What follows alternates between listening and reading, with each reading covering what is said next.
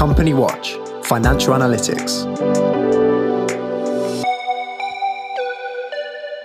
got some time at the end to turn to this very vexed question that was really had Nick and I scratching our heads about GDP and these apparently two contradictory figures. When we knew that it must be us, and indeed it was us. So Adam has very kindly said that he will come and shine the light on where we went wrong. So our confusion was we had an annual fall in GDP that was being reported as 9.9%. And then another stat, which was the Q4 2019 to Q4 2020 change being 7.8% or 8% in Bank of England terms. So Adam, how can both of these things be true? So really, the first thing you need to know about GDP is that it's a measure of economic activity. And economic activity needs to be measured over a certain period of time. So you need to measure it over a month or a quarter or a year. Those are the three that are typically used and used by the ONS. So it's not like unemployment, where feasibly I could conduct a survey today going around houses door to door and trying to work out what the unemployment rate is at this moment. GDP needs to be measured over a period of time. Right. So whenever you see a GDP statistic, you have to be really careful and ask two questions. Which period is that activity measured over? And which period am I comparing to? And so if I take each of those figures in turn, and if you don't mind, I'll start with the 7.8% fall. So that is the sum of all of the activity in Q4 2020, so at the back end of last year. So taking all of the activity for those 3 months and comparing with the activity for the same 3 months in 2019. And if you do that, you see the economic activity is 7.8% down compared to where it was a year ago. But that's just for the final 3 quarters. So actually So actually anything that happened in between is not necessarily captured by those figures. And goodness me, we know that a lot happened in between. Yeah. So 7.8% is bad enough. But if you look at Q2, so if you look at April, May, and June 2020, and you can compare with Q2 from 2019, which was a fairly boring year. I mean, not much growth at all in 2019, just a sort of standard flat year. And that Q2 2020 was 21% down on the same 3 months the year before. Yeah. So how do you get to the 9.9% figure? Well, in that case, you're actually measuring GDP over the entire year. So you're looking at the entire year 2020, the complete roller coaster, the fall in the first 6 months of the year, the partial recovery towards the back end of the year. And when you look at all of the output for the entire year 2020 and you compare to the entire year 2019, the more standard year, you find a total fall of 9.9%, and that accounts for all of the lost activity in the year. Right, thank you. I think that is a relief. I hope that's clear. I think the confusion, was this kind of reference to Q4 2019 and the kind of lazy part just thinks, well, that's pre-pandemic. I want to kind of understand where we were before and when we're going to get back to that level. And so how do we do that? How do we have that kind of comparison? So in terms of the figures that come out of the ONS, they really publish two sets of figures. They publish monthly figures. So you actually mentioned those on the podcast a couple of weeks ago, that there was a 1.2% increase in December. That's comparing output in December to output in November. And the monthly figures give you a good idea of the direction of travel. So they're very current, but they're not necessarily the most accurate. And that's because they're really early estimates. They're based only on one way of measuring GDP. So they're based on production. And actually there's 3 different ways: income and expenditure.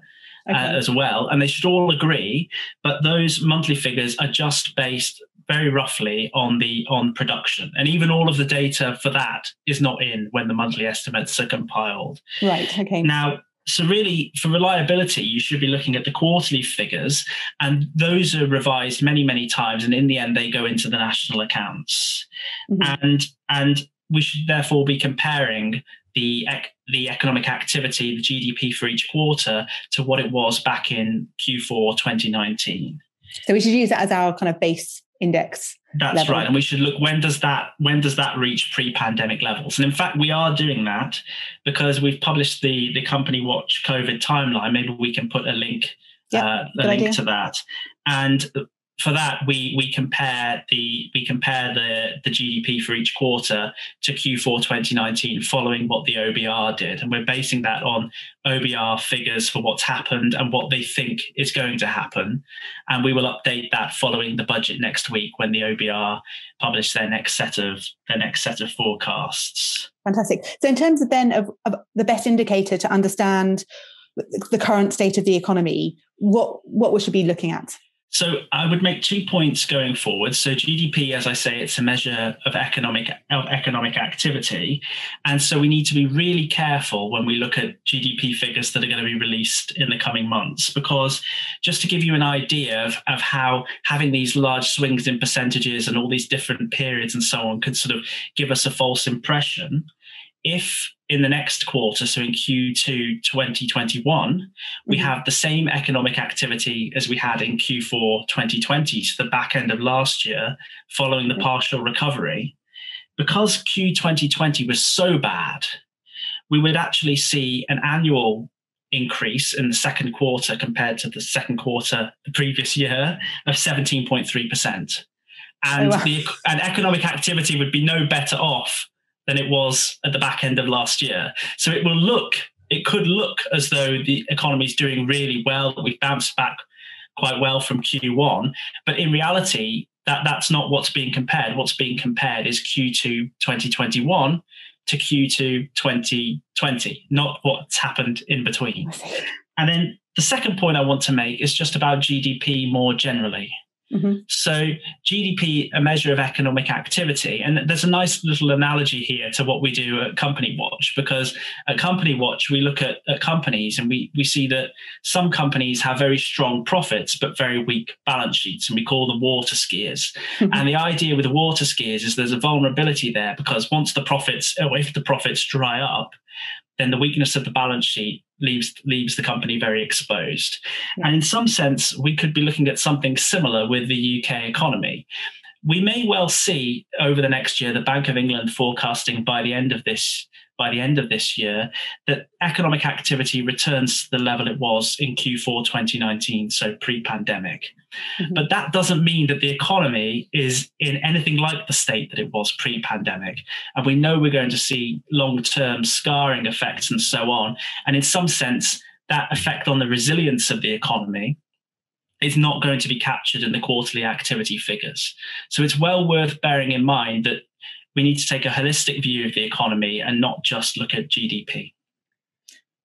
Oh, wow.